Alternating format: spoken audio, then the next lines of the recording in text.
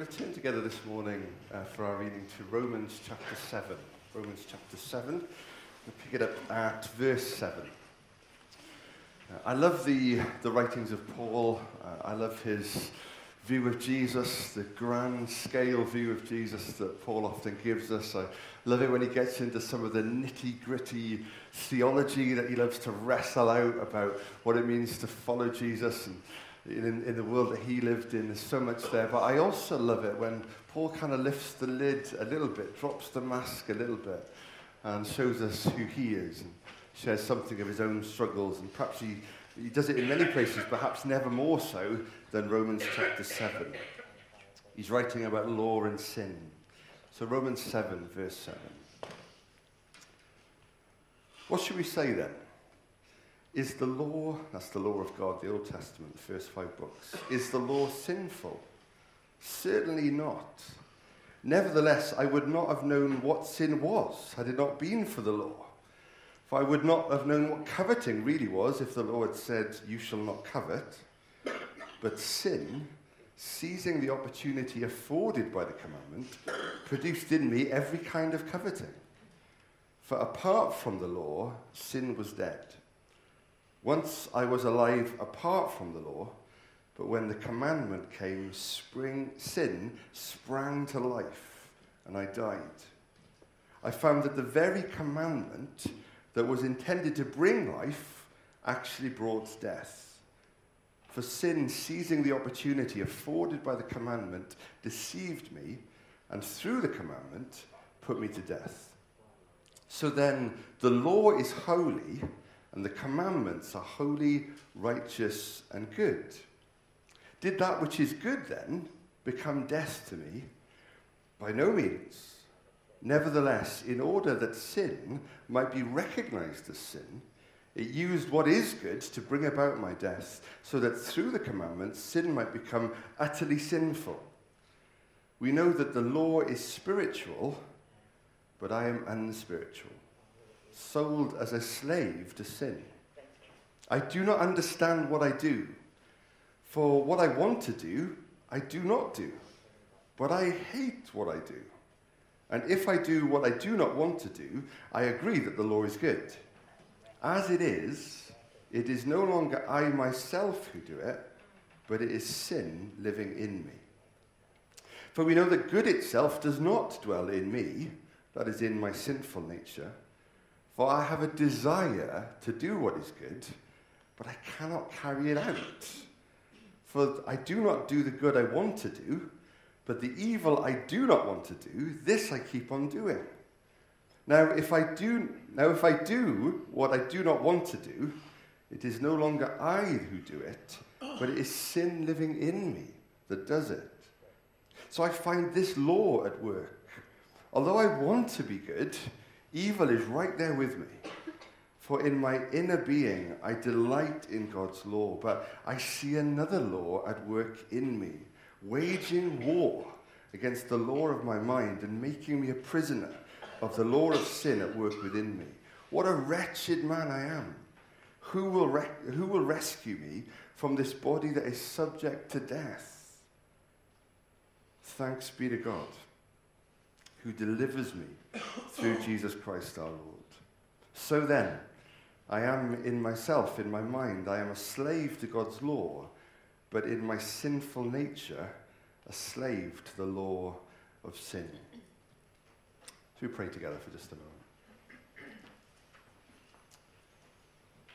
Heavenly Father, as we gather here together today, the tension that we see expressed here beautifully and eloquently in Paul is something that we will have or will all experience, of our desires and our habits being at war with one another. Even our minds and our bodies seemingly pulling in different directions. We recognize today, Lord, our need of you, Jesus. You will always be our Savior. You will always have our heart. So, Lord Jesus, we come to you today to bring you our lives, body, mind, soul, and strength. And we just recognize, Lord, our need of you today. Would you help us? Would you guide us? Would you strengthen us? Would you instruct us? Would you empower us? Would you correct us? Lord, we want this not to be our time with you, but your time with us. Lord, as we meet around your word and then come to this, your table, might we commune with you today. Meet with you in a real and a fresh way. And we simply pray, Lord, your kingdom, your way. In Jesus' name we pray. Amen. Amen. So we're beginning a series together as we launch into this brand new year together called Habitat. And what we want to start to look at together are those habits that form our lives. Some of those will be really healthy habits, some of those will be quite neutral habits, others will be unhealthy habits. And it's that time of the year when we sort of start to make resolutions, isn't it? Perhaps you've made some already, perhaps you've broken some already. We'll take up gym memberships that we'll never use, we'll subscribe to magazines that we'll never read, we'll sign up to emails that'll just go in a folder somewhere, because it's hard, isn't it? Change is hard. Growth is not easy. Meaningful change takes time, it takes effort, it takes work. And kind of what we want to do in this series is to take some of what we did last year when we looked at the Apostles' Creed and thought about what it is that we believe, and ask another question: what is it that we do with what we believe? Because faith without deeds is dead, and nobody wants a dead faith. So what does it look like to walk in this faith? To live the way of Jesus. So we're going to be thinking about habits that really form a habitat of our life together. Some of you will recognize this next face that will appear on the screen behind me. A good friend of mine, whom I seemingly talk about in every other sermon at the minute. An incredible evangelist called Chris Duffett. And one of the things that Chris is so passionate about is equipping the church to share the love of Jesus. He wants to share himself and what God has done in his life with others. And a couple of years ago, he was here for a whole weekend, and we did some training together. On the Saturday, we met together in the morning over in the centre. Chris got to share a little bit, and I don't know if everyone knew this is what we were going to do or not, but in our coffee break then and just afterwards, we went out onto the streets and tried a little bit of it together, and it was incredible to do. What was interesting for me was, while we were there, Chris suddenly said to me, is there anywhere in the village that sells chocolate coins? So I said, yeah, I think there is, yeah. So we went looking for chocolate coins. He just had this idea that he wanted to give away some free chocolate and tell people about their worth to God. To them, they were treasure that was worth finding. Beautiful little message. And so we went down into the village. Managed to find, in Iceland, other supermarkets are available, managed to find these chocolate coins. And then as we're queuing up, him and I are chatting away about what we're going to do, and suddenly Chris turns to the person behind us and says, can I buy your shopping for you? Now, I sort of froze and thought, Chris, that doesn't happen in Whitchurch. We don't talk to people in queues in Whitchurch. Chris, stop. Chris, stop. So the guy sort of looks at him and says, oh, sorry, if you want what I'm buying, you'll have to go and get it yourself, because I've taken a while to... So Chris said, no, you don't understand. I'd love to pay for what you're buying today. So the guy's tune suddenly changes. He said, oh, yes, that would be great. And Chris just got talking to the guy. As it happens, he was just coming back from seeing the doctor, and he just had the all clear after a cancer scare that had kind of haunted him really for the past few years of his life. And Chris said, it's so amazing that we've got to talk today, and I'd love to celebrate that with you. I'd love to pray for you. And I'm going, Chris, we don't do that in Whitchurch, Chris. And there we were in the queue in Iceland, praying, just celebrating that this guy was free of this fear that had haunted him for so long. And then Chris began to talk about why we're buying chocolate coins and why he wanted to buy that stuff for the guy. And I'm there going, but Chris, we've got to get to the... And it struck me that I'm really good, I think, at projects. I'm a bit of a project junkie. I can sprint new ideas. Man, the elders will tell you it's a nightmare for them just to juggle what I want to do this month. And I can sprint at a new idea, but Chris had a habit of just spotting one person and thinking, how can I bless this person. And it's not that I don't want to do that. It's just I'm not in the habit of thinking, God, who here do you want to speak to? Who here do you want to bless? And I bet there's all kinds of things in your life as well and in mine that sometimes we're not deliberately doing. We're just not in the habit of thinking that way. There are other habits that we're very much into, but there are some habits that we've just never thought about. We've never embedded into our lives together. I came across this definition of a habit. It's something that you do often and regularly, sometimes without knowing that you're doing it. So it's something you do often. It's something that you do regularly, sometimes without knowing that you're doing it. Why is it so difficult to stop biting your fingernails? Because you don't know that you're doing it. Sometimes it's only when you're halfway through your second hand, you suddenly think, I was going to try and stop this year biting my fingernails. There's certain things out there we do without questioning, and this is good, this is healthy, this is part of life. If you and I woke up every day and had to think about every little minor decision, we would go insane. There's a reason why in the morning some of us will reach for our phone first thing that we do.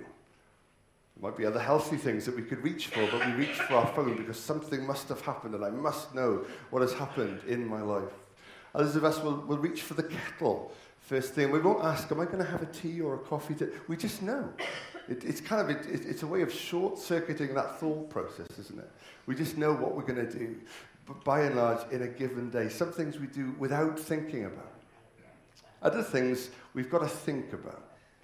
You know, this year, if I'm going to get on the exercise bike and lose a few pounds and get a bit healthier, that's not going to happen by accident. I'm going to have to physically get myself onto the bike. I'm going to physically get a bike to start with, but I'm going to have to do something. It's not going to happen by accident. By default, I do not grow. I grow by design. And change is hard because it means redesigning some of those habits that form our lives, some of those little jigsaw pieces that form our lives together. It's a little bit why when we go to a supermarket and we see all the brands that we could buy and all the different types of brands and prices and colours. For some reason, I've chosen a sweet aisle. I don't really know why. Perhaps that's a habit I need to break. But we'll go for the same products, won't we? There could be something right next to it on the shelf that is amazing, but we don't have time to read every packet. And so we go for what we go for. We choose what we've always chosen. It's like when you order a Chinese takeaway and you take the menu out, look through the menu and decide, I think I'll order what I've always ordered and what I always have. We have these habits in our lives. Some of them we notice, and some of them we don't. I wonder what the habits are that you'd love to be able to stop. Paul writes about those things that he hates. What I see myself doing. This is a strong word, both the English and the Greek. I hate what I see myself doing. So why does he keep on doing it? Because somehow it's a habit. Sin has got into what he says in this passage here, the members of my body. And the good that I want to do, the dream of who I want to be for God, for my marriage, for my family, for my church, for my workplace, for my street, that person seems so far away. And I can't do that. See, if we're serious about growing in Christ-likeness, we have to get serious about our habits. And I know for some of us today, that word will sound very robotic or religious or ordered or stressful. But habits are there to make things more, to give freedom to things. You know, do you remember when you were younger and somebody tried to teach you how to tie your shoelaces? And you thought, yeah, but I know there are things out there with Velcro on that would save me so much time. And the struggle to tie a shoelace. And some of us have done that twice this morning without even thinking about it now. The struggle to learn to drive. Some of us now have got here with barely thinking about the process of starting the car and driving down and mirror signal maneuver and pulling up safely if you do all those kind of things. That's why when they decide we should drive at 20 miles an hour, it takes a long time. Because habitually, we've been 30. And now we have to think. Some of us don't think that we have habits. But watch what happens when somebody uses your mug, or sits in your seat, or has the TV when you want to watch something. Habits are inevitable. But it is beholden on us who want to grow less like our old selves and more like Jesus to notice these things. So part of what we're going to do in this series as we unpick this together is to be asking, Holy Spirit, what is it that in this season, in this chapter of my life, you're looking to start and to stop? Sometimes in order to start something, we need to stop something else, don't we? I love this definition of wanting to grow in a habit without even thinking about it. I don't think Chris stood there that day and thought, now what can I do, number one, to make John jump out of his skin, but to speak to this person? It was just in him. The words were out of his mouth before I could even notice them. If every day you wonder, have I got time today to read my Bible? It's not a habit for us yet, is it? If through the course of the week we wonder, am I going to go to church on Sunday? It's not a habit yet for us. If Sunday comes and we wonder, am I going today? Or see, there are all kinds of habits in our lives, aren't there? There's personal habits, there's interpersonal habits, there's kind of seasonal habits as well. And there's also kind of what we might call priority habits and then lesser priority habits. So last night we were flicking through the TV. There didn't seem to be anything on the huge number of channels that we had. And I ended up watching the end of a film called Independence Day. Who's seen this film? One of the greatest movies of all time. Not one amen in the room. I don't know what's wrong with you. But we didn't intend to watch it. But seeing as there was nothing else on, we ended up watching it. And some of our lesser priority habits can be like that, can't they? They're not a priority habit, but if I'm not doing anything else, I'll probably slip down to do this together. And some of those things need to raise up the agenda for us, don't they? Raise up our kind of habit list. Because habits can also be described as embodied values. There's a whole bunch of things I think I believe. There's a whole bunch of things I say I believe. But if you really want to know how I think the world works, what I really believe, you have to look at how I live. The same will be true for you. Our habits embody our values. That's why it's a fascinating area of study for us and an area we need to grow in together. So I wonder if just for a moment you can think with me about some of the little pieces that make up your day. What have you done this morning already? Some of us have been thinking, yes, I've done the doom scrolling thing on my phone. Yes, I've done the stick the kettle on and have some caffeine to give me a boost for the day. You put all of those things together, all those little chunks, and there's your day. You put all those days together, and there's your week. You put all those weeks together, there's your months. Put all those months together, there's your year. And you put all those years together, and there's your life. A collection of habits. So let's take them apart and see what's good. Let's pop the hood and see what needs exploring. I was really moved last Sunday when we had the three voices sharing. Every single time we've done that, it's been such a blessing to hear different voices, experience, testimony, learning, coming out of the same passage together. Great to do that as a church together. I hope you're enjoying it as much as I am. We'll keep doing it occasionally. But this was the passage.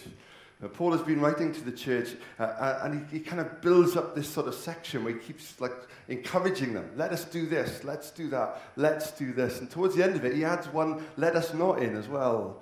He said, let us consider how we may spur one another on towards love and good deeds. And I love the word consider there. It's not going to happen unless we consider it. Let's think about it. Let's be thoughtful about it. And then he adds a let us not in there as well.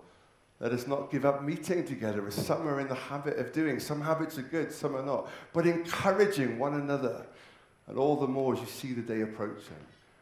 The answer is not discouragement. It's not to guilt trip people, but to encourage each other. Let's meet. together. We don't feel complete without you. We miss it when you're not there because we see something of Jesus in you. We need the story of what the Spirit is doing, and you be a part of this because we need each other, and all the more as you see the day approaching. One habit that we've begun a couple of years ago here as a church is a book club together. And so if you're free on a Monday afternoon and you like reading, it's a great place just to engage with others.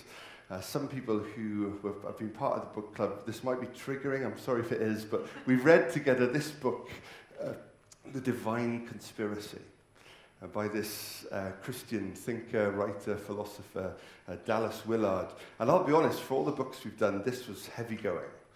With long, chunky sentences, and usually by the end of a page you've thought, I need to read that page again because I wasn't paying any attention to it at all. My eyes went down and nothing went in. And it was that kind of a book, but it was kind of cram-packed full with these amazing things. And one of the things he writes about in the book is a curriculum for Christ-likeness.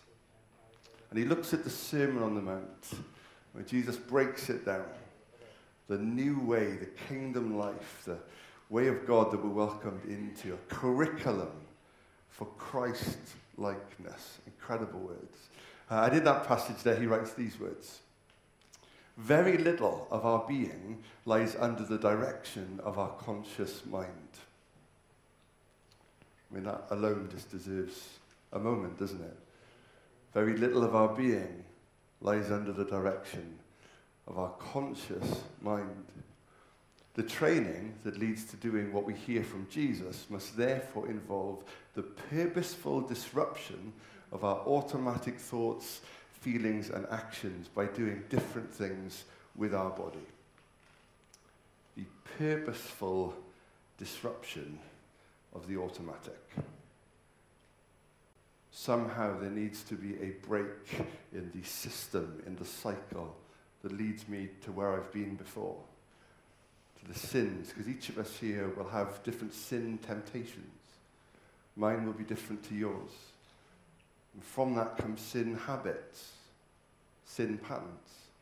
And again, mine will be different to yours. And somehow to do what Jesus does, to live this kingdom way, means a purposeful, doesn't happen accidentally, disruption of the automatic thoughts, feelings, and actions, doing different things with our body. That's where it starts. I love the passage in Deuteronomy.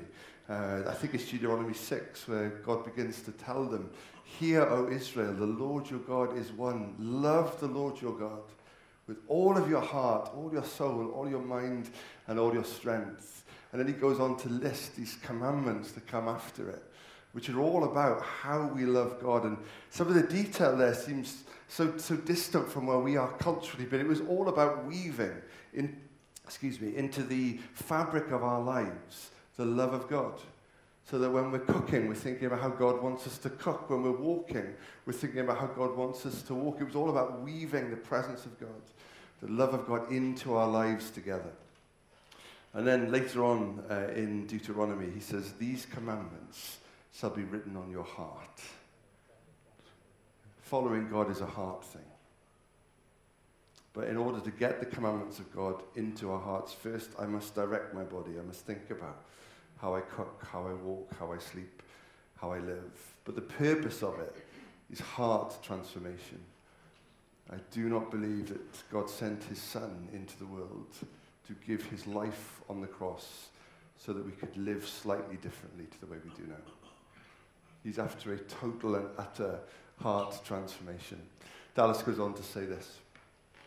And then, through various intentional practices, we place the body before God in such a way that the whole self is retrained away from the habits of the old kingdom. In other words, spiritual formation is habit formation and habit reformation. We place our body, ourselves before God. Retrain me, God. Rewire me. Which is not going to happen overnight. One of the interesting things about this time of year is January gets all these different names, doesn't it? I think it's Veganuary, is it? If you're going to try and be a vegan for a month. Or there's Dry January, if after December you decide you want to leave alcohol behind for the first 4 weeks or so of the year. And we try these new things, don't we? We need initiatives to try and do them. But the reality is so often those things can slip away. One of the struggles with habit forming is that grandiosity can be a big enemy to it. We can think, I'll just change everything overnight.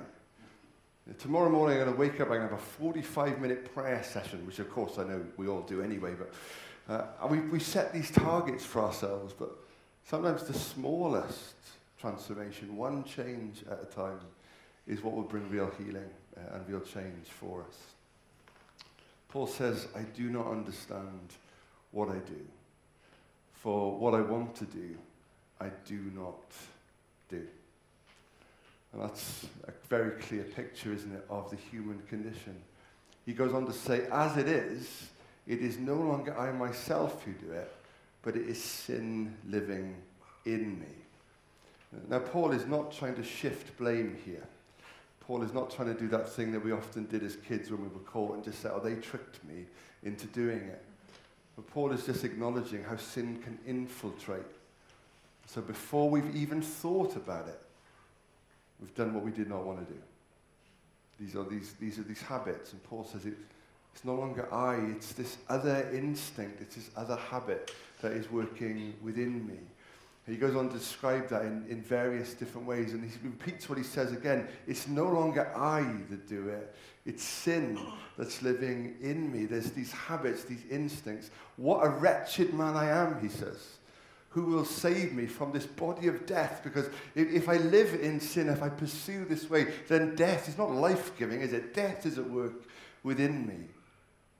Thanks be to God, who gives me the victory through our Lord Jesus Christ. It's no longer I, he says, but this sin at work, but something else can come and be at work in my body, which is why when he writes to the church in Galatia, he says, I've been crucified with Christ, and it's no longer I that live, but Christ who lives in me. The life I now live in the body, I live by faith in the Son of God who loved me and gave himself for me. So how do we begin this journey together? How do we move from where we are, from responding instinctively and habitually and naturally to what Paul describes here? Christ live within me.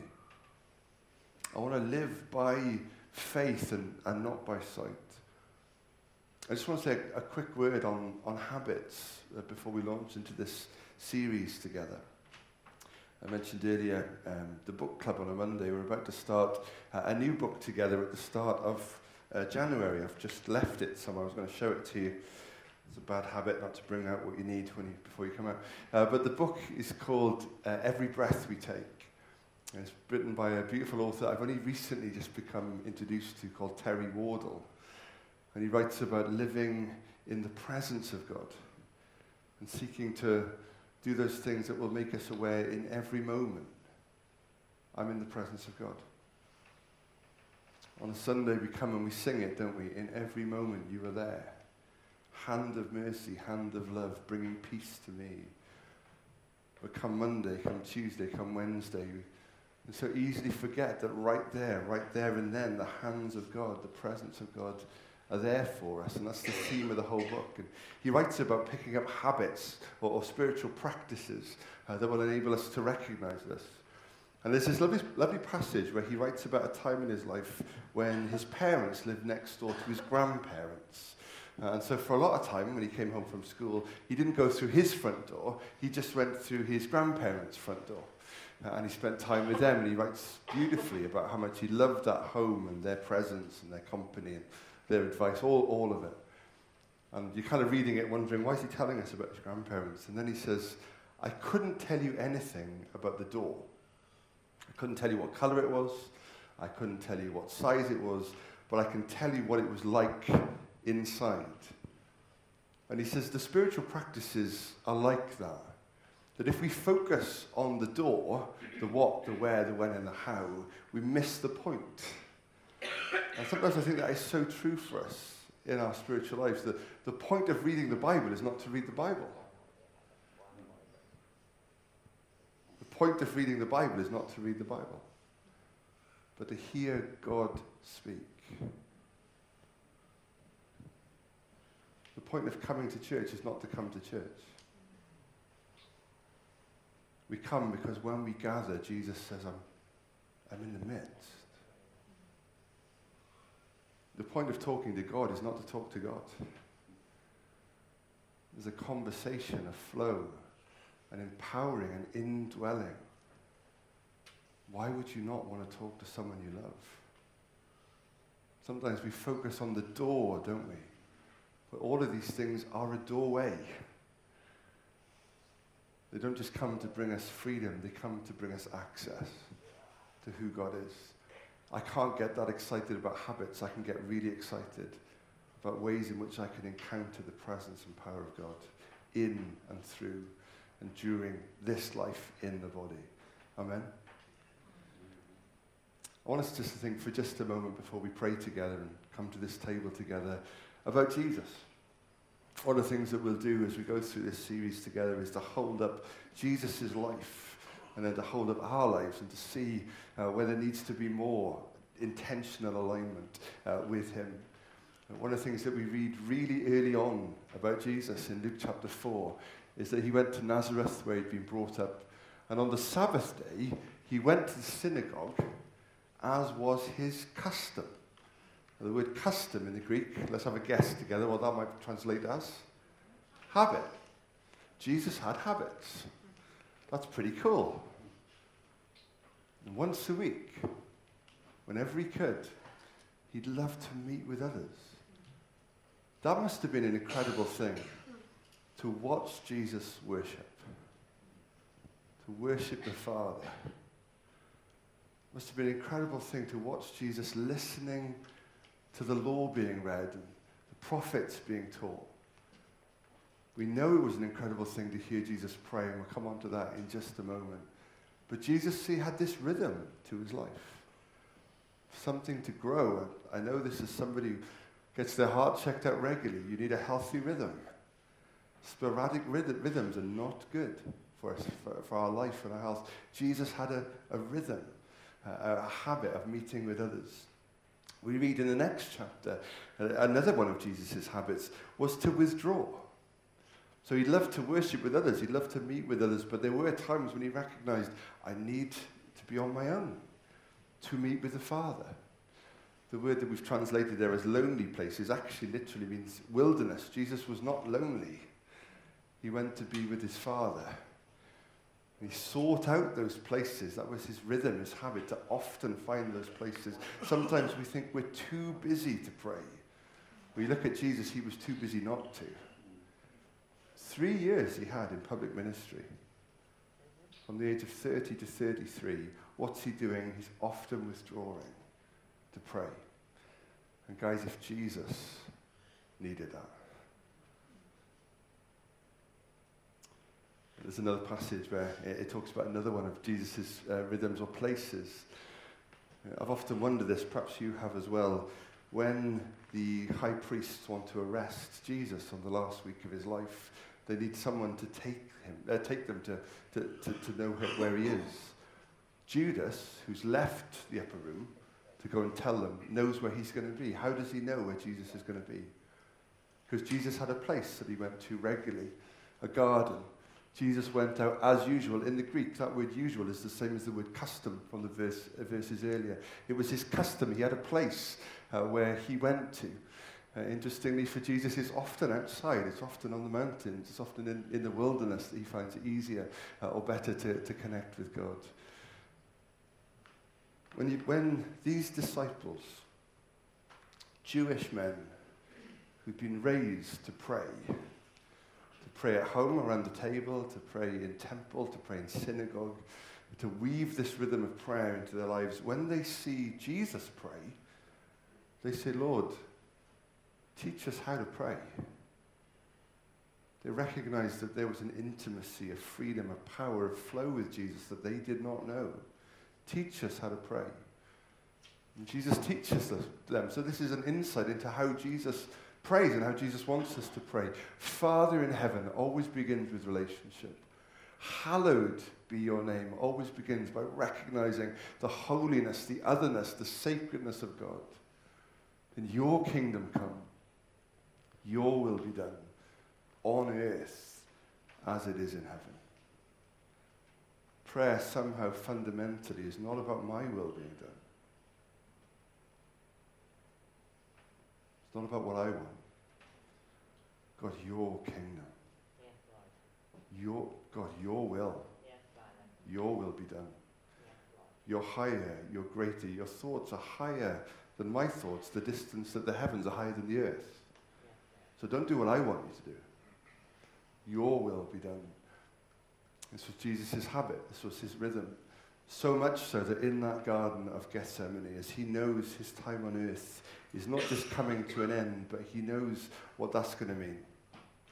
He knows what that's going to cost him. See, Jesus, who in his own habits had no sin, had no fault, had no failure, is going to go to the cross to offer his perfect life in exchange for mine and exchange for yours.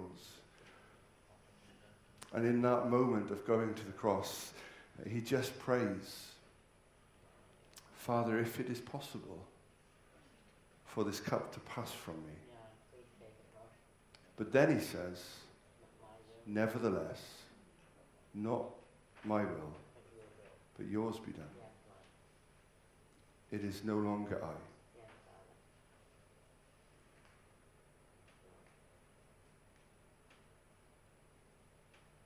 And we see Jesus then, as the shoulders come, enter into that whole weekend with poise and grace and strength and dignity, because the battle's been won on his knees. The silence from heaven gives him his reply. There was no other way. No one else good enough to pay the price of sin. Not my will. But Jesus prayed that when it mattered most, because he'd prayed it regularly. He was in a habit of surrender. A habit of not I, not my, but you, but yours.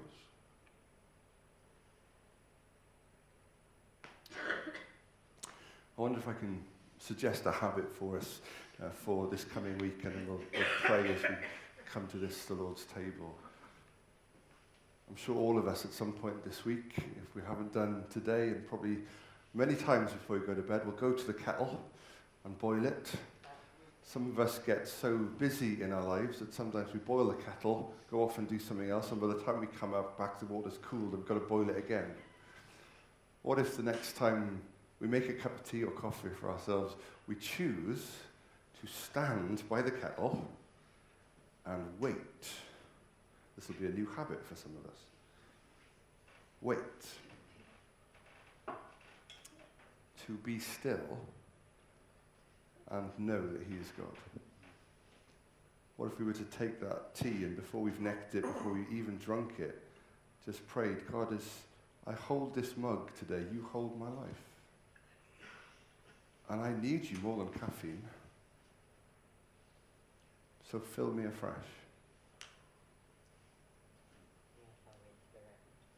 Speak to me afresh. Maybe even to ask, is there anyone today who could go through this day without celebrating with anyone that they've just got the all clear from cancer? Or somebody could be brave enough to notice them. Simply say, can I get that for you? Could change the world with habits of grace. Will you pray with me for just a moment?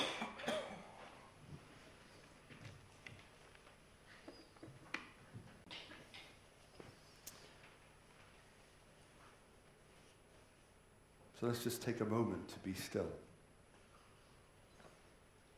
When we take a moment to still our bodies, our minds get that bit stiller. And as our mind gets that bit stiller, so our spirit can begin to still itself. And that place that Paul writes about in my inner being, that place that delights in God's law, gets to breathe.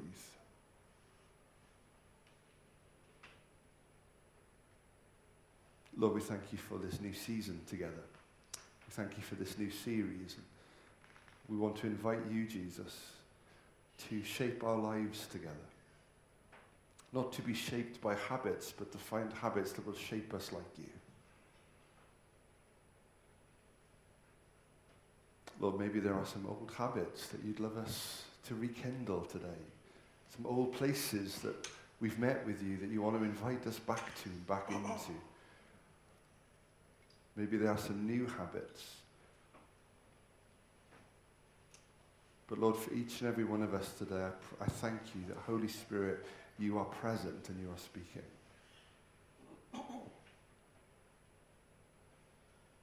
Lord, as we think about these things, very often we can feel that horrible sense of guilt. That the good that we want to do, we haven't and can't do. The bad we want to stop, we haven't stopped and can't stop.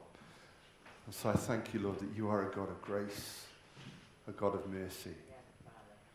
And that just as your knowledge of us is full and complete, so your grace towards us, your mercy for us, your love is deeper and wider and higher and broader than we could ever know. And so, Lord, as we look at our lives today, we bring them to the cross. Lord, you've searched me and you know me. And yet here at the cross I see that you love me.